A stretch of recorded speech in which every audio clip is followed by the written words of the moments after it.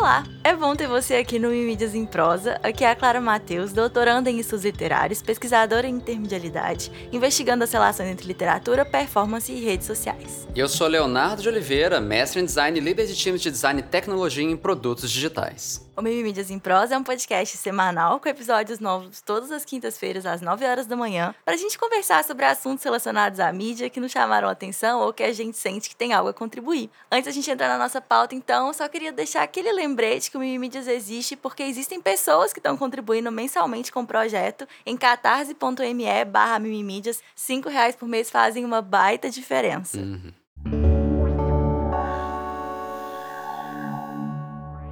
Agora, Léo, vamos embora pra pauta? Porque hoje... Bora lá. Hoje eu queria comentar uma coisa que é triste, assim. Eita. Você lembra daquele gif de uma menininha que dá um sorriso bem sem vergonha, assim, olhando pro lado? Um gif com fundo rosa, do lado direito dela tem uma estante cheia de coroa de Miss. Ela usa uma camisa de botão azul, cabelinho ruivo, partido no meio. Aí ela começa o gif meio sério, olha pro lado e abre um sorriso bem engraçado, sabe? Eu assim, acho que eu sei, sim. É esse que você pensou, assim. Que é um gif tirado daquele reality show Toddlers and Tiaras, que é Pequenas Misses, né? Ele era o meu gif favorito do mundo, possivelmente o gif que eu mais usei na vida. O que aconteceu foi que essa menininha do gif, a Kylia Posey, com 16 anos, faleceu no dia 1º de maio. E a família comunicou à imprensa que a causa da morte foi suicídio. E assim, Eita. Quando eu vi, é muito triste, muito triste. E essa vida, né, de concurso de beleza e tudo mais, desde criança, sei lá se tem a ver, mas assim, nada disso parece saudável de qualquer forma alguma, né, enfim. Mas aí, quando eu vi essa notícia, eu imediatamente resolvi comigo mesma que eu não uso mais o GIF.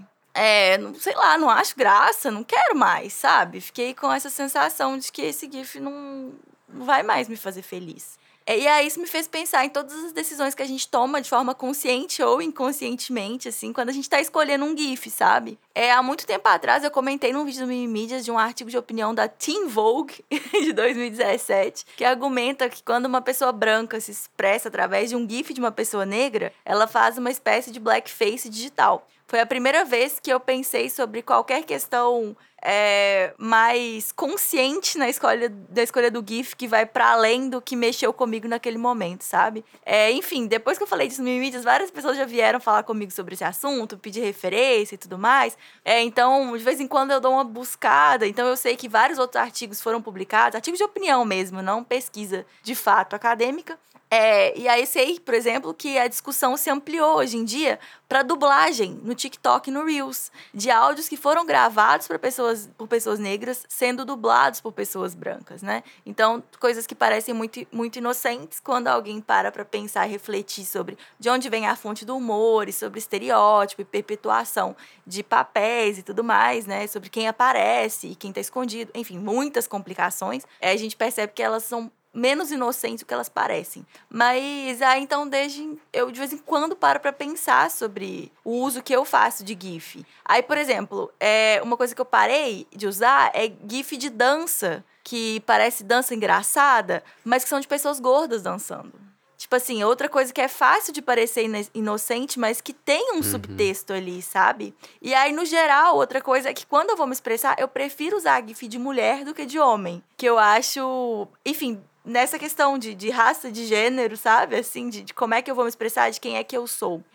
E aí, outro tipo de uso, assim, que eu não necessariamente penso muito sobre, mas é porque eu acho que eu não costumo usar, mas assim, de celebridades que têm comportamento ou histórico questionável. Tipo, dá pra usar a GIF do Woody Allen, ou da J.K. Rowling, ou do Bill Cosby. Do Bill Cosby tem muito GIF por aí, né? Enfim. E aí eu descobri recentemente que informações externas sobre a pessoa do GIF, por exemplo, saber da morte dela, pode me deixar desconfortável. Que existe toda essa questão aí na escolha de um GIF pra gente se expressar, mas que acaba sendo pessoal. E aí eu quero saber de você, Léo, assim, quando você vai escolher um GIF, o que você pensa, se essas discussões fazem sentido pra você e tudo mais. Faz total. Eu nem lembrava que a gente já conversou sobre isso no Mimimídias. do GIF de blackface digital. E tem algum vídeo que eu falo rapidinho sobre isso, assim. Tipo, numa mimicã, uma coisa assim. Talvez tenha ficado no meu subconsciente, porque é uma coisa que eu sempre penso, especificamente, eu me sinto mega desconfortável. Aí sabe o que eu faço? Eu dou preferência para GIFs e figurinhas de cachorros. Conscientemente você se expressa através de outra espécie de mamífero. Exatamente, porque é seguro, né? Mas assim, essa discussão, eu acho ela... Tem várias questões, assim, a gente a discutir, né? Primeiro, sim, né? Por que é engraçado? Por que a gente está usando aquilo especificamente? Mas quando eu tomo uma decisão dessa, eu fico refletindo também se isso não pode ser uma espécie de apagamento também cultural, sabe? Porque, por exemplo, né? Eu, enquanto homem branco, né? Dentro, sei lá, hétero, cis, enfim. Se eu passo a usar somente produtos culturais héteros, brancos, cis e masculinos, o quanto que isso não é, talvez, um apagamento sobre artefatos culturais daquela identidade que não é a minha especificamente. Aí eu acho que tem um pouco a ver com o porquê que você está usando, assim, aí dependendo eu posso me dar uma liberdade ou outra, eu acho sabe? que tem a ver com a palavra usar. Usar, porque interessante. eu acho que é justamente essa questão, assim, quando a gente está usando um GIF, né, quando a gente está colocando ele, apropriando dele para o nosso contexto e para o nosso uso, é diferente de se expor, de consumir, né, de todas as outras lógicas mais passivas de recepção, que aí sim faz todo sentido, né, a gente diversificar o máximo possível. Eu acho que é justamente nessa questão do uso que as coisas começam a ficar complicadas, quando a gente começa a pensar em pegar uma coisa e trazer ela, usar, né, no contexto que a gente quer, enfim. Mas viajando, assim, eu já conversei com algumas pessoas sobre isso. Assim, é um assunto que, tipo, vai... É 2017, né, o artigo. Eu vi circulando no Twitter na época que ele foi publicado. Então, 5 anos que de vez em quando eu converso sobre isso com algumas pessoas. E eu já vi gente falando que acha que nada a ver. Tipo assim, nada a ver, sabe? Mas tudo tem a ver, mas né? tem muita gente que acha que tem. Pois é, tudo tem a ver com tudo, não tem... enfim. É só que eu senti. Por exemplo, saber que ela morreu vai fazer você não querer usar esse GIF? Isso muda pra você? Aí que tá, o que é memória, né? Também da pessoa. Eu não sei, assim, eu não conheço a história, não sei se essa memória é uma memória dolorosa. Mas essa pode ser uma memória positiva. E nesse caso... Eu acho que no caso, bem positivo. Então acho que é legal, na real. Eu acho que a minha reação é o contrário, assim. Mas aí seria menos sobre uma questão de respeito à pessoa, à família, etc. E mais sobre o tipo de conforto ou desconforto que isso me traz pessoalmente. Mas eu acho legal, assim. Se fosse o seu caso, o meu caso, que usei esse GIF, sei lá, muito, muito, muito na minha vida, você continuaria usando, você acha? Não sei, porque eu uso muito esse GIF também. Eu tô lembrando que eu fui pesquisar. Usei muito no Twitter. Ele deve estar nos meus favoritos, assim, do Twitter. Não sei, não decidi não, Clara. Você não sabe. Tá certo, não precisamos ter respostas. Nós somos um podcast de levantar perguntas. Inclusive, não estamos afirmando que GIF tem qualquer coisa a ver com blackface digital. Também nem sinto que eu sou uma mulher branca, se você que tá me ouvindo não sabe. Nem sinto que tô no meu lugar de decidir sobre isso. Mas eu acho que são questões que Posso levantar uma pergunta? De questionar, pode? Enquanto mulher branca, seu emoji deve ser amarelo ou branco? O meu emoji que eu uso, eu normalmente não coloco cor neles, porque você colocar uma cor no emoji pressupõe você clicar e arrastar, né? É pouco prático. Eu costumo usar amarelo. Eu também uso amarelo. Assim. Mas depois fiquei questionando, né? O amarelo. Aí vem daquilo, né? Tipo um homem. Se eu tô escondendo que eu sou branca. Um boneco de pauzinho é o quê? É um homem branco, né? Sabe essa vibe? Enfim, eu não lembro onde que a gente discutiu isso, mas teve uma coisa. Eu acho que talvez a menininha eu já tenha colocado ela, tipo, aqueles emojis de pessoinha, talvez eu já tenha colocado. Porque eu acho que conversa parecido, essas coisas, não sei. Talvez. Agora, usar o bonequinho com a pele escura, com a pele negra, pelo amor de Deus, né? Tipo assim... por favor, gente, eu jamais faria, porque eu acho que aí sim nós estamos num caminho, assim, intenso pra digital blackface. E aí, Léo, o que você trouxe de assunto pra gente? Então, Clara, um assunto legal, na real, assim, de vez em quando eu gosto de trazer a espacialidade dos meus entornos pra gente conversar a respeito. Você já foi ao Museu de Arte Contemporânea de Niterói? Não conheço. Bom, vamos lá. Vou dar um contexto, depois eu vou descrever toda essa experiência, né? Então, quando a gente vai a uma cidade, né, eu acho que uma das principais coisas que a gente acaba fazendo é visitar os museus desse lugar, né? Ao menos é uma coisa que eu e Patrícia, a gente tem feito nesse começo de vida nômade, né? Lá em Florianópolis, a gente visitou o museu da cidade, que é bem engraçado, você vê as narrativas que a própria cidade se conta, e falou assim, poxa, olhando de fora, o quanto que isso reflete uma realidade que eu tenho de Brasil ou não. Enfim, a gente visitou lá o Museu da Cidade. Aqui no Rio de Janeiro, a gente já foi no Museu da Manhã, que depois, inclusive, eu quero contar a respeito, porque lá é lindo e super interessante, tem um monte de reflexões super legais de lá. Fomos ao Museu de Arte Contemporânea de Niterói, no final das contas. Ainda falta revisitar, porque eu já fui também, mas no Museu de Arte do Rio, que é bem legal, e o Museu de Belas Artes. Que ainda mais no caso do Rio de Janeiro, além de carregar história e símbolos atuais do Rio, contam também muito da carga histórica e pesada também brasileira da época de quando a gente era capital do Império Português, né? Assim, do Império, sei lá. Acho que o museu ele tem um pouco dessa característica de carregar o que importa como simbólico para a própria cidade. Por isso é legal, né? Quais são as pautas que essa cidade e essa sociedade, né, discute, ou então que ao menos ela acha que ela deveria discutir um pouquinho mais. Enfim, aí eu vou falar agora um pouco sobre o Museu de Arte Contemporânea. Ele em si, lá de Niterói, ele é bem lindo, mas mais pela sua construção. É feito pelo Neymar. Você deve lembrar dele. Ele é meio, tipo assim, parece uma nave espacial É pousou. igual todos. Eu já vi um museu do Niemeyer, eu já vi todos. Mas é isso. É uma nave espacial branca com visão panorâmica 360. Não sei, mas tem dois... Poderia, não sei, visto de cima, talvez. Enfim, é um OVNI. É um OVNI aterrissado ali na ponta, dá pra você ver tudo, é mó lindo, assim. Por fora ele é lindo, mas por dentro... Ele é bem pequetucho, assim, pequenininho. Não tem quilômetros de exposições, mas que traz uma intimidade que é um pouco diferente do que para as obras que carrega, né? Porque você acaba sendo obrigado a dedicar mais tempo para cada obra para valer o tempo do deslocamento, porque é longe daqui de onde que eu estou especificamente no Rio. E o que eu acho, na verdade, é fantástico, porque a gente tem poucas oportunidades de ir em museus que não são lotados de coisas, né? Eu acho que cria um outro tipo de relação com as obras, né? Você se permite expor, né, sua sensibilidade mais a ela. Daí, Clara, eu queria contar uma exposição que a gente viu lá dentro. Eu achei que era legal trazer, assim, falar de uma pessoa, um artista. A gente viu a exposição do artista mais novo, com um pouco mais de 20 anos, acho que está com 21 agora, a expor lá no MAC, o Antônio Kuschnir, com a sua série Choro, ou então Choro. A série, feita entre os anos 2020 e 2022, retrata o distanciamento, o sofrimento pandêmico e tecnológico, com obras bem dramáticas que, em muito, me lembram Guernica, do Picasso. Achei super sensível, em uma brincadeira com formas tensas que expõem algo que é bem do íntimo e bem desavergonhadamente. Então, adorei. E aí eu queria, para poder falar um pouco das obras, eu queria falar de uma obra específica, pode ser? Claro. A obra se chama Choro com Espada e Celular, ou Choro. Em um primeiro relance, pode ser difícil de entender tudo o que está acontecendo na tela. Todas as formas são fluidas, orgânicas e com geometria enganosa, com uma coisa que mistura algo do Picasso com Francis Bacon, onde a forma humana mistura dentro de si e nada parece estar no lugar certo. Após um olhar mais cauteloso, a gente vê uma figura branca, pálida, humana, no seu centro, nua, com manchas roxas e pequenas feridas pelo corpo.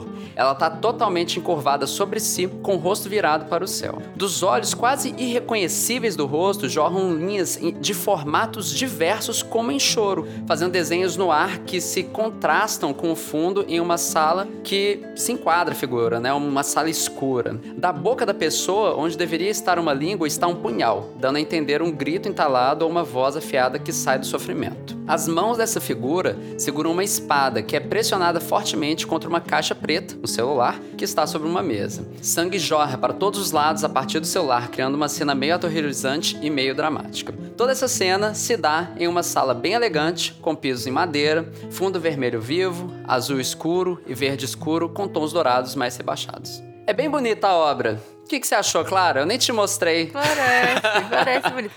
Eu tô na mesma posição dos nossos ouvintes. Exatamente, eu queria fazer esse exercício. Não, acho que parece bonito, parece interessante. Deu vontade de visitar a exposição. E assim, eu achei que eu tinha. Como a gente tá num momento meio. Senhor Átila tá falando, né? De lua de mel com a pandemia, em que as pessoas estão saindo um pouco mais. Eu acho que a gente tá esquecendo um pouco desse sofrimento, né? Que teve durante tanto tempo, né? Foram, sei lá, 2 anos até agora. Não acabou ainda, né? A gente ainda não sabe o desfecho que isso pode estar. Mas achei interessante, é uma das fases da pandemia e me fez lembrar um pouco disso, assim. Achei tocante. É uma pessoa, sabe, expondo o sensível dela, assim, meio nua, sei lá. Achei bem legal. Uma pessoa tão nova também, achei muito massa. Enfim, a exposição ela fica no Museu de Arte Contemporânea de Niterói até dia 26 de junho de 2022. Caso alguém aí que esteja próximo queira ir lá dar uma olhada, por que não? Próximo do Rio. E dá pra seguir, inclusive, o artista, o Antônio Kuschnir, que nem sabe de nada que a gente tá falando aqui, mas lá no Insta e no Twitter tem os materiais dele, pra quem tiver a curiosidade, né? Às vezes não tem como ir pra Niterói, porque afinal de contas, nem todo mundo mora perto. Mas pra poder ver e ver essa obra, que é bem legal. E vale a pena dar uma olhada. E é isso, adorei. Esse é o meu assunto, assim. Adorei, achei demais. Eu trouxe um outro assunto, Léo, que eu queria falar meio que rápido, mas na verdade agora eu falei tanto que eu dividi em 2 partes.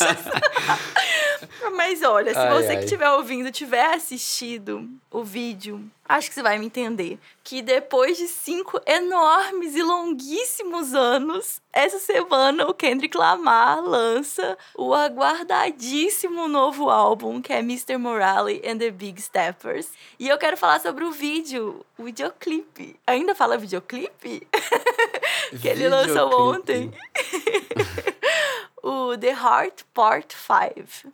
Que foda, sério. Assim, acho que foda resume. Pra quem não assistiu, no vídeo, o Kendrick usa dessa tecnologia de deepfakes pra se transformar em outros homens negros. Eu vou listar quem são as pessoas, mas bem rapidinho, porque meu foco não é esse. Com certeza muita gente fez isso já e listou de forma extensa. Primeiro é o O.J. Simpson, né, estrela de futebol americano, que foi absolvido do assassinato da ex-esposa, num dos julgamentos mais assistidos da história, que tratou de racismo da polícia e do sistema judiciário, assim, um julgamento extremamente importante politicamente, quando a gente tá falando de políticas de raça, enfim, e extremamente controverso. É o Kanye West, né, rapper, produtor, estilista, com diagnóstico de bipolaridade, que também é uma figura super interessante e controversa. Depois, ele se transforma no Jussie Smollett, que é um ator da série Empire, que foi condenado por mentir para a polícia numa denúncia de um crime que supostamente teria sido falso e teria sido encenado de homofobia e racismo, mas o ator nega isso veementemente, assim.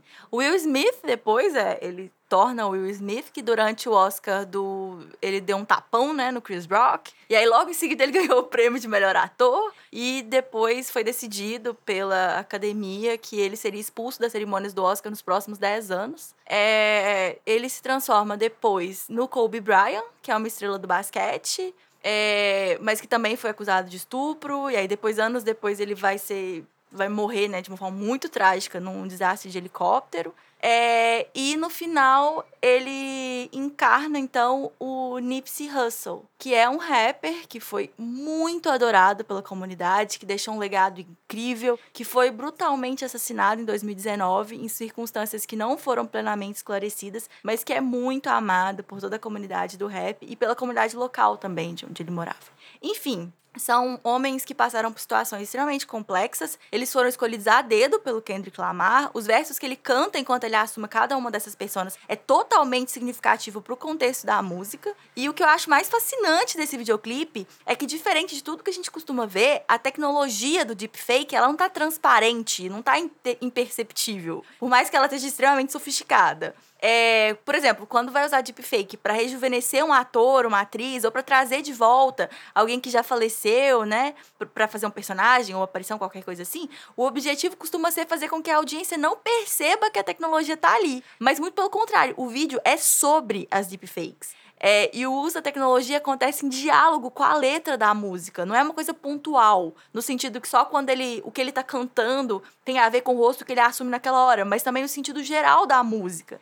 Porque, assim, né, vou explicar de uma forma besta e didática. Claro que a música é linda, né, o Kendrick Lamar que escreveu, Mas assim, mais ou menos é que a ideia é de que o racismo é uma estrutura. Então, os homens negros ocupam o mesmo lugar na sociedade. Os problemas e os desejos não são problemas individuais.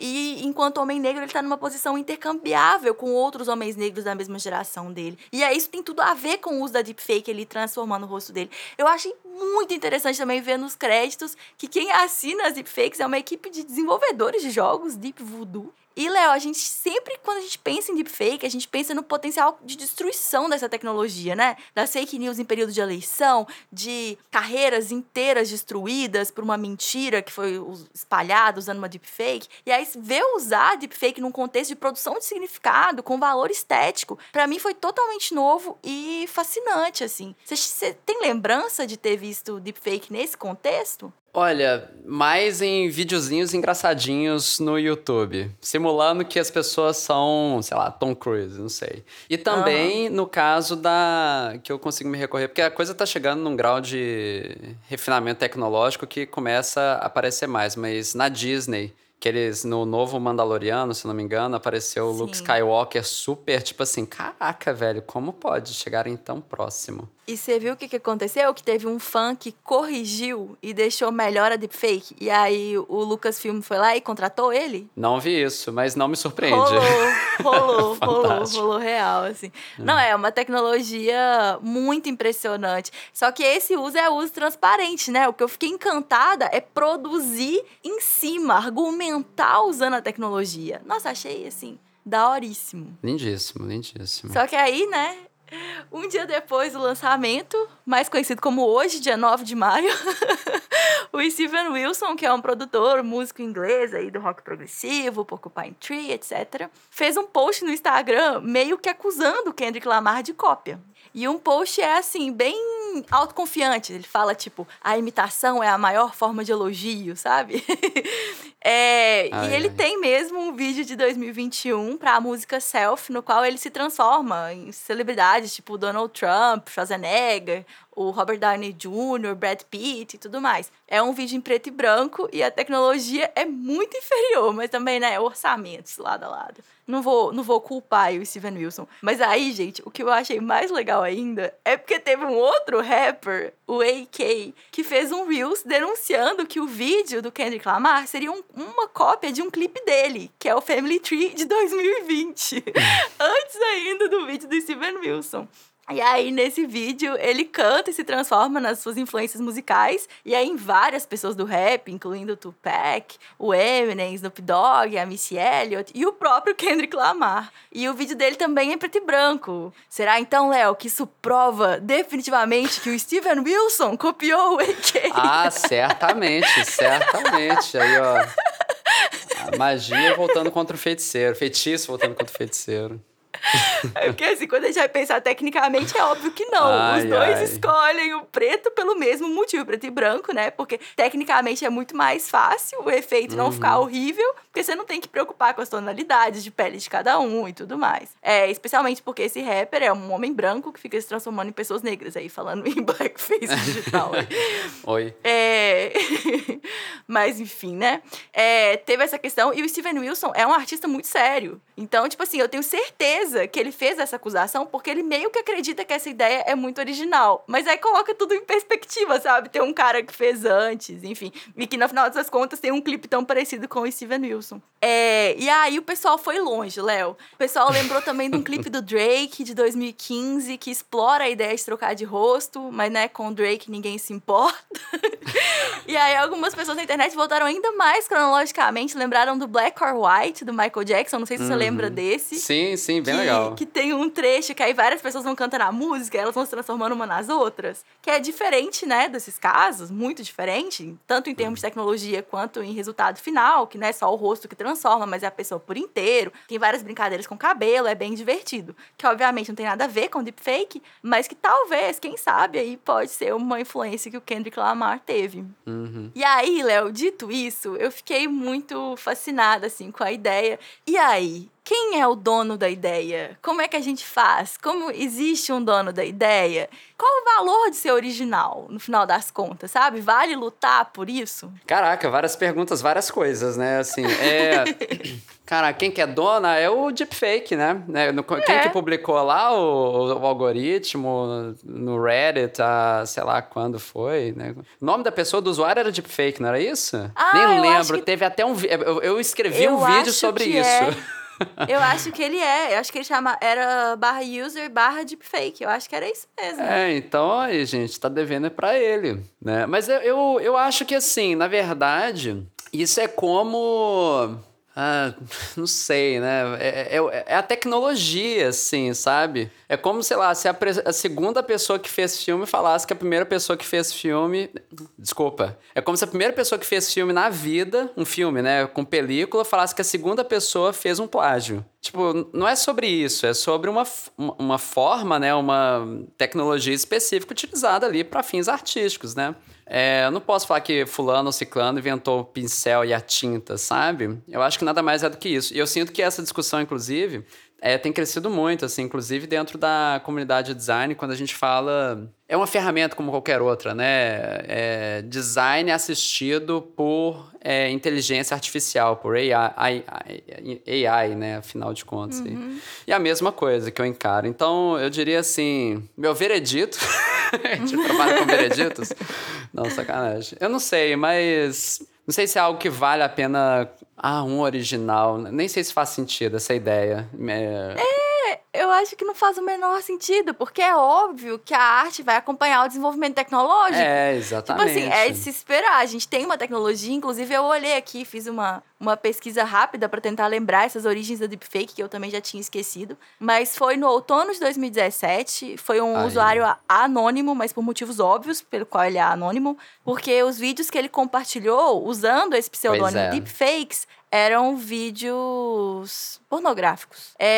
Usando, né, o rosto de atrizes, tipo a Gal Gadot, a Emma Watson, Katy Perry, Taylor Swift e Scarlett Johansson. Então, é isso. Aí eles criaram um subreddit chamado Deepfakes. E aí eles ficam usando esse tipo, inclusive o nome Deepfakes no original, né? Eu tinha esquecido disso. Tem esse significado, né? De vídeo pornográfico, né? Alterado usando a atriz. E a minha expectativa, aí tirando essa parte de significado super tensa, inclusive eu nem sei se esse vídeo envelheceu bem, eu acho que sim. Minha suspeita é que o vídeo que eu fiz sobre esse assunto envelheceu bem. Espero que tenha envelhecido bem. Mas eu acredito que a tendência é a gente só ver mais coisas assim, sabe? Uhum. E isso enquanto como é que fala? Quando toda a premissa de uma obra é em torno de um simples efeito, eu esqueci o nome disso, mas enfim... Isso sendo usado como um mote central de filmes e produções audiovisuais, talvez pode ir reduzindo com o tempo, mas o uso, eu entendo que ele tende a ser mais frequente, mais ubíquo, né? Sei lá. Estou ansiosa aguardando, inclusive ouvindo, se você estiver ouvindo e sabe de alguma obra que vê na deepfake aí esse valor estético, mas que seja opaca, sabe? Que seja pra pessoa ver que tá acontecendo, igual o Kendrick Lamar fez, me manda. Eu tô muito fascinada e, enfim, alguma coisa tinha que vir de bom, né? Nessa tecnologia tão assustadora. E acho que é isso, os dois pontos que eu tinha pra falar do Kendrick Lamar, as deepfakes e a questão da originalidade. E eu fico pensando, né, tem uma questão ética, né, porque ele tá vestindo o rosto de pessoas, né, e aí que vem de fato delas, né, assim, eu acho meio doido, assim, isso. Mas muito legal, lindo. E o fundo vermelho favorece completamente, assim, né. A fotografia é maravilhosa. Putz, lindo, lindaço, muito bom. Você tem mais um assunto pra gente hoje, Léo? Então, Clara, você viu? Teve o Met Gala de 2022. Sim, eu vi. Da última vez que a gente gravou, acho que foi no dia. Aí isso nem deu tempo de virar pauta, sei lá, ou no dia anterior, no dia posterior.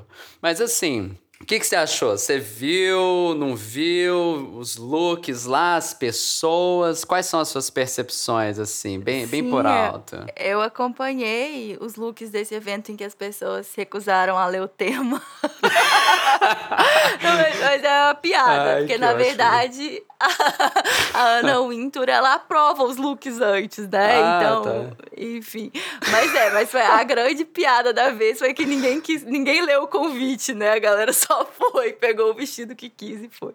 Não, porque eu fui vendo as coisas, eu achei meio isso também. Eu falei assim, mas, gente, pode, né? Tudo bem e tal. Mas, enfim, vou falar um pouquinho do match, assim, contextualizar, mas eu queria trazer outra reflexão, assim. É curtinho. De uma forma bem reducionista, tá? Pra quem nunca ouviu falar, o Met Gala é uma festa em que gente rica e famosa vai ser linda, com roupas mais exuberantes que a imaginação humana consegue pensar na atualidade. É isso. O resumo é isso do que é o Met Gala. O lugar onde gente rica e famosa vai ser linda. Eu acho que a gente devia editar a Wikipédia. Exatamente. Mas assim, na real, é um evento do Metropolitan Museum of Art, né, lá de Nova York, voltado para arrecadação de fundos para o Costume Institute do museu, né? E ele tem, que nem a Clara falou, temáticas todos os anos. E nesse ano especificamente, foi, na América, uma antologia da moda, né? A antologia, no caso, é uma coletânea de trabalhos notáveis, então, basicamente, a visão da moda estadunidense, não necessariamente da América ao pé da letra, né? Até os dias de hoje. Enfim, para além das pessoas ricas, é tudo realmente muito lindo e fantástico. Ver aquelas obras de arte vestidas por pessoas no tapete vermelho. Eu piro, claro, nas roupas, assim, todo ano que a galera veste, assim, a coisa mais legal que tem. É obra de arte viva, assim, sabe? Andando, assim, a coisa mais legal que tem. Enfim, então, Clara, eu tava outro dia... O que te faz sentir essas roupas, assim? O que você acha do Met? Dessa coisa, não do Met, do Met Gala, né? O Metropolitan, o museu, eu tenho outras opiniões. Mas sobre o baile... eu fico... O que eu mais gastei energia pensando e lendo a respeito foi o vestido da Kim Kardashian, da Marilyn Monroe. Sim. Não sei se você vai chegar nesse ponto, pelo visto não, né? Enfim, é uma atrocidade que foi cometida, né? Porque é uma peça musealizada. A Pauline, a tia modista do desterro, tem um vídeo explicando todos os problemas por qual jamais alguém deveria vestir peça nenhuma de roupa que tá no museu. Mas, enfim, foi isso em que eu me concentrei mais. Ô, Léo, eu sou muito do mimimi, do problema, entendeu? Mas não tá errada não, assim, tá certa, porque... Mas o da Blake Lively, que é aquele que abriu e ficou azul, sabe? Lindo, sei. Eu achei ele lindo. É da Versace, né, eu acho. Achei lindo esse. Foi controverso, mas eu achei lindo. Ele tem uma coisa também, esse jogo do cobre, né, que ele vai esverdeando e tal, muito legal. Que aí é da estátua, né, a referência direta. E as constelações também da Estação Central de Nova York. Muito legal. Muito bonito. Muito legal. E eu piro, assim, eu fico lembrando do ano passado que teve o Lil Nas com aquela roupa de Cavaleiro do Zodíaco maravilhosa. Muito cabulosa aquilo. Parecia um Pokémon que evoluindo, né? Exatamente. Maravilhoso. Então, claro, vai... A Blake também foi evolução. Exatamente. Pra quem não sabe, tava tudo amarrado, assim. Ela abre e aí vira um vestidaço, assim. Enfim. Eu amo esses que tem transformação. Porque é uma escultura cinética, talvez, assim, sabe? De fato, uma obra de arte ali, a pessoa vestindo e tal. Então, claro, eu vou levar isso para um sentido meio esquisito, talvez, não sei. Ai, meu Deus do céu. Não é esquisito demais, não. É só engraçadinho. Eu tava conversando outro dia com a Patrícia sobre como que eu queria dar um tapa no visu, Clara. Tudo aí com seu medo de não ser sexy quando o Orkut voltar, né? Isso, exatamente, Exatamente. Tipo assim, caraca, eu tenho que estar pronto para quando o Orkut voltar. Eu tenho de estar pronto. E aí, né, sei lá, comprar umas roupas mais legais, que de fato são mais interessantes. Porque, assim, é uma coisa prática. Como a gente necessariamente tem que ter poucas roupas por conta dessa coisa de nomadismo, elas têm que ser, as roupas, necessariamente as melhores coisas possíveis que a gente tem, né? Tipo, e isso faz tudo a gente ressignificar um pouco, né? E repensar de uma maneira um pouco mais intencional sobre como que a gente se veste, o que é a nossa própria identidade. Meio doida essa transformação, essa ideia, sabe? Tipo, o que tem na mala, aquela combinação de 5, 6, talvez... tipo isso mesmo, 5, 6 coisas. Tem que ser o que a minha vida é e como eu me represento, né? Aí perguntando, Clara, caraca, como me vestir melhor? Qual que é a resposta óbvia? Met Gala, é claro. Vai fazer sentido, pera. Mas, Léo, você fala assim, você deve estar doido. Met Gala? Você vai sair fantasiado na rua? O que você vai fazer? Mas o que acontece, assim? É porque o que eu acho incrível desses eventos é que nem essas passarelas de moda, bem absurdas, assim, sabe? Bem performáticas. O legal é que elas apontam para versões limítrofes sobre o que é possível e aceitável dentro da nossa sociedade das pessoas vestirem. Daí, olha que legal, é um exercício bacana descer um degrau, ou 2 ou 10 degraus, sobre o que a galera tá usando e aí sim tentar construir em cima disso. Porque, sei lá, francamente, é muito chato a gente ficar só em cima da camisa polo e calça jeans a vida toda, assim, nada de errado, inclusive a maioria das minhas roupas é meio básica mesmo, mas poxa, tem que ter mais graça e expressão na vida, né? E aí, Clara, quais são os aprendizados? Eu ainda não sei, sendo bem sincero, ainda tô analisando, mas fica esse convite para quem quiser repensar e não ficar só zoando essa sopa doidona, não, porque tem uma coisa ali do que a nossa sociedade hoje acha legal, sabe? De alguma forma. E se quiser mudar um pouco como se veste. Tipo, sei lá, eu vou olhando lá, aí eu vejo algumas tendências, assim. Tem acessórios metálicos, muito, e eu vejo isso, inclusive, eu tava... eu mergulhei mesmo na Toca do Coelho. Eu fui lá na Vogue, fui buscando as tendências todas, mas muito de acessórios metálicos, roupas mega largas também são algo, ainda mais se você pareia isso com alguma coisa justa, se você for vendo lá os vestidos e as roupas, né, dos caras também e tudo mais, tudo é muito nessas combinações, assim. Tem algo de transparência, tem algo também da combinação de materiais diferentes, como couro, látex, tecidos mais tradicionais. Monocromia também é uma característica bem marcante, mas assim, é só jogando essa ideia no ar mesmo. Vestido de Met Gala, ser bem sexy no Eu acho, Léo, que essa é a forma mais difícil possível de alguém dar um tapa no visual. Partir do Met Gala, descer 10 degraus pra tentar identificar. Ah, não, claro, eu fui... Sabe o que eu fui fazer? Eu tava pesquisando assim, falei assim, vamos lá. Eu tava vendo roupa pra ir pro escritório, na verdade, que faz o quê? 2 anos que eu não vou pro escritório e eu fui outro dia. Sim. Aí eu falei assim, poxa, meio chato isso aqui, né? Vamos ver tendências roupa escritório 2022. Cara, só coisa básica, tipo, feio. Eu falei assim, não, vamos... O que é legal, bonito, divertido? E aí eu fui exagerando, entendeu? Aí foi isso. Assim. Mas dá pra chegar no... Eu acho que, assim, tem uma luz no fim do túnel. Eu só não cheguei lá ainda. Boa sorte. Vai contando Obrigado. aí pra gente da sua trajetória. Quando você tiver saído do Met Gala e você já tiver uma situação apresentável pra sociedade, que você possa ir numa reunião. Eu não sei se acontece, não, mas eu achei divertida a ideia. Ai. Vamos de mil e meio, então. Bora. Léo, você lembra dos químicos que não existem do episódio passado? Lembro super. Qual então, é disso?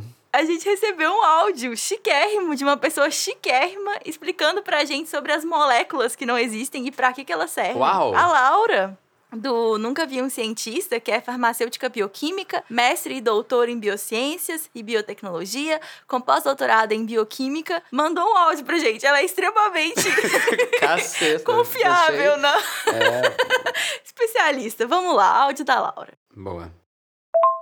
Bom dia! Eu dei pausa aqui no episódio para vir explicar o que é as moléculas criadas artificialmente. Isso, na verdade, não é novidade. Existem simulações de computador que tentam criar moléculas com base em informações que a gente já tem sobre outras moléculas, claro. Mas, por exemplo, vamos supor que você quer criar um medicamento para tratar diabetes. E aí, para esse medicamento funcionar, ele precisa ligar numa estrutura específica dentro da célula do pâncreas das pessoas. E aí você pode pegar essa estrutura, né, a partir do modelo tridimensional dela, e dizer para o computador, olha, fabrique uma molécula que se encaixe nessa estrutura. E aí ele vai gerar artificialmente uma molécula e você pode sintetizar essa molécula em laboratório depois e testar, ver se realmente funciona. Isso é uma coisa que já acontece na pesquisa de fármacos. Tem bibliotecas com milhares e milhares assim, de moléculas que são rastreadas, né? Tipo, você programa o algoritmo para poder falar assim, olha, eu quero uma molécula que se encaixa aqui. E o programa vai e busca essa molécula e tal. Então, isso é bem comum e funciona mais ou menos da mesma forma que criar o rosto de pessoas, né? É só você fornecer as informações e ele cria moléculas artificiais a partir do que você forneceu e você pode sintetizar essa molécula depois. Uau! Não é foda? Caraca, que pira! É muito legal. É tipo, sobre que tipo de molécula que ainda não existe que você precisa. E aí você fala como ela tem que ser e aí o programa faz. Ela muito não chique. existe, mas talvez ela possa existir. Isso que eu achei mais, tipo assim... Isso, é muito legal. É sobre moléculas potenciais. Caraca. Se você aí que tá ouvindo não conhece o trabalho, inclusive, o trabalho Uau. brilhante de Laura Marise, eu recomendo muito. Ela é sensacional, ela é engraçadíssima, é atriz, cozinheira e, enfim, que mulher. Muito obrigada pelo áudio e por acompanhar o podcast, Laura. Valeu. Se você, como a Laura, quiser comentar qualquer um dos assuntos que a gente discutiu no podcast, indicar um tema, saiba que a gente quer muito te ouvir. Nós temos salas no Discord só pra gente conversar sobre mídias em prosa. Você pode acessar o nosso Discord, que é em discord.io/mimimídias. Se você preferir, você pode escrever pra gente nas redes sociais também. Ou se você tiver meu WhatsApp, você pode fazer igual a Laura e me mandar um áudio. O Mídias em Prosa só é possível graças aos nossos apoiadores do Catarse. Vem você também conhecer a nossa campanha em catarse.me/mimimídias. Mimimídias em Prosa é editado pelo incrível Tanekoshima. Espero que você tenha gostado desse episódio. Mimimídias em Prosa fica por aqui. Você pode continuar nos acompanhando nas redes sociais. Você me acha no Twitter em @claramateus e no Instagram @claramateus_.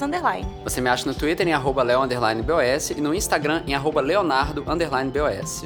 Tchau! Tchau, tchau.